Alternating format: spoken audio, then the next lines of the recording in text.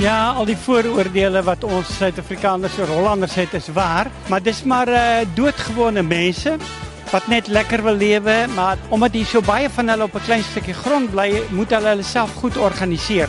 Wat ek die meeste van Hollanders hou, is hulle sê vir jou presies reg voor jou raap wat hulle van jou dink.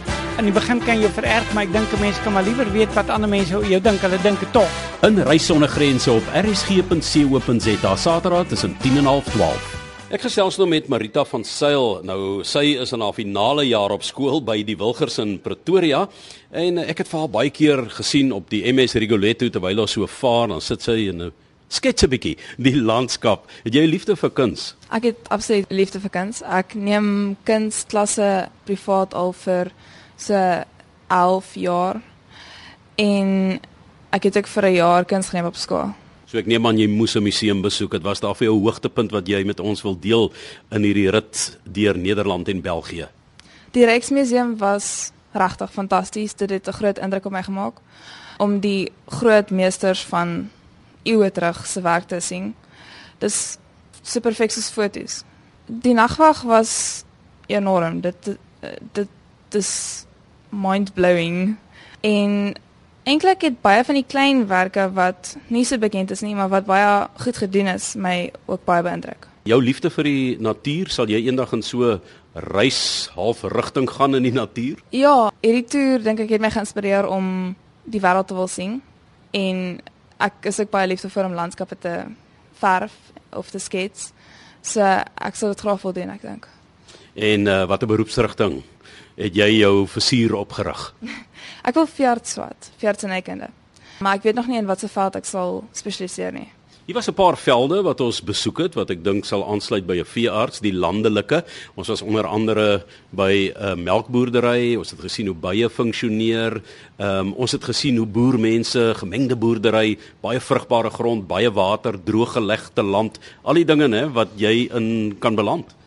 Ja, nee, dit is regtig vir my interessant. Ek het baie gehou van die beesplaas. Ek dink ek het 'n liefde vir groot diere veral, soos die beeste.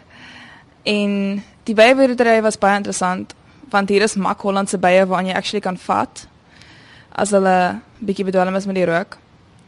Dit was regtig 'n ervaring, want dit is nie iets wat jy ooit dink dat jy dit sal doen in jou lewe nie. Hulle is rustig, anders as die Suid-Afrikaanse byekorwe, né? Ja, jy kan jou arm sit teen die bye wat op die korf rondloop. Was jy beïndruk met die rol van die by in die ekologie? Ja, omdat dit so noodsaaklik is. Dit is blykbaar lewensnoodsaaklik vir wel die menslike spesies. En omdat dit ons voedselgewasse bestryf. En dit het my ook baie beïndruk hoeveel mediese waarde daar blykbaar geheg word aan verskillende tipes heuning en styfmeel. Iets wat ek gesien het wat jy ook graag doen, as jy partykeer 'n bietjie gaan draf en op die fiets gery en so jy daarvan hou as Suid-Afrika so gelyk het, en is jy lief vir sport en watter sporte? Ja, ek sal regtig mal wees daar as Suid-Afrika so gelyk het. En ek is mal vir sport. Ek doen landloop, atletiek en karate en perdry. So, okay, ek is miskien 'n bietjie sportmal. Ek dink mense sal ook baie gesonder wees in Suid-Afrika as daar meer fietsse was. En ons sal baie brandstof bespaar en groen wees. Maar in oud Amsterdam zie je zeelen ontkaterd als de ochtendzon schatert over Damrak en Dam. Marita, jy is nou in matriek en jy het nou groot drome, veeartsenykunde wat dalk vir jou voorlê as jy gekeer word, maar vir jong mense wat die buiteland wil besoek, jy het nou hierdie ervaring gehad, jou prentjie wat jy in jou kop gehad het in Suid-Afrika en wat jy ervaar het hierso, het dit jou verwagtinge oorskry? Ja, dit het. Dis 'n heel ander wêreld en ek dink dit verbreek jou horisonne totaal en al. En is so 'n bootvaart nie net vir ou mense nie? Nee, ek glo wel, soos ek nou agtergekom het, jy kan kry wat jy wil hê uit die hele storie uit. Jy kan doen wat jy wil om jou eie behoeftes te bevredig. Vertel vir die mense, hoe werk die boot? Wel, 'n mens eet 3 keer 'n dag, né? Ja, jy eet regtig baie. En hulle maak regtig lekker kos. Die boot is baie veilig. Mense hoef nie bang te wees nie. En die kajuite is goed ingerig en dit is genoeg spasie om in te lewe. Daar's ook 'n eetkamer en 'n sitkamer waar mense kan kuier en eet. Baie eet. En dan terwyl jy vaar, gee dit jou die geleentheid om die wêreld te sien, maar ook genoeg om die stede te sien. Mense sien meestal die plaaslike deel van die land, maar ja, jy sien definitief die landskap hier is heel anders. Dis groener, platter, baie natter.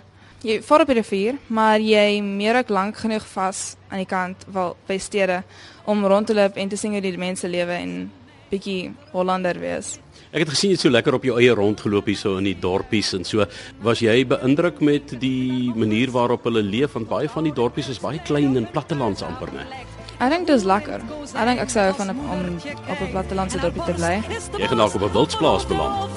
Daar, ja. Dis waar. En de nacht wordt al grauw, wankel terug naar de schuit. En de kater breekt aan en ze slikken het uit.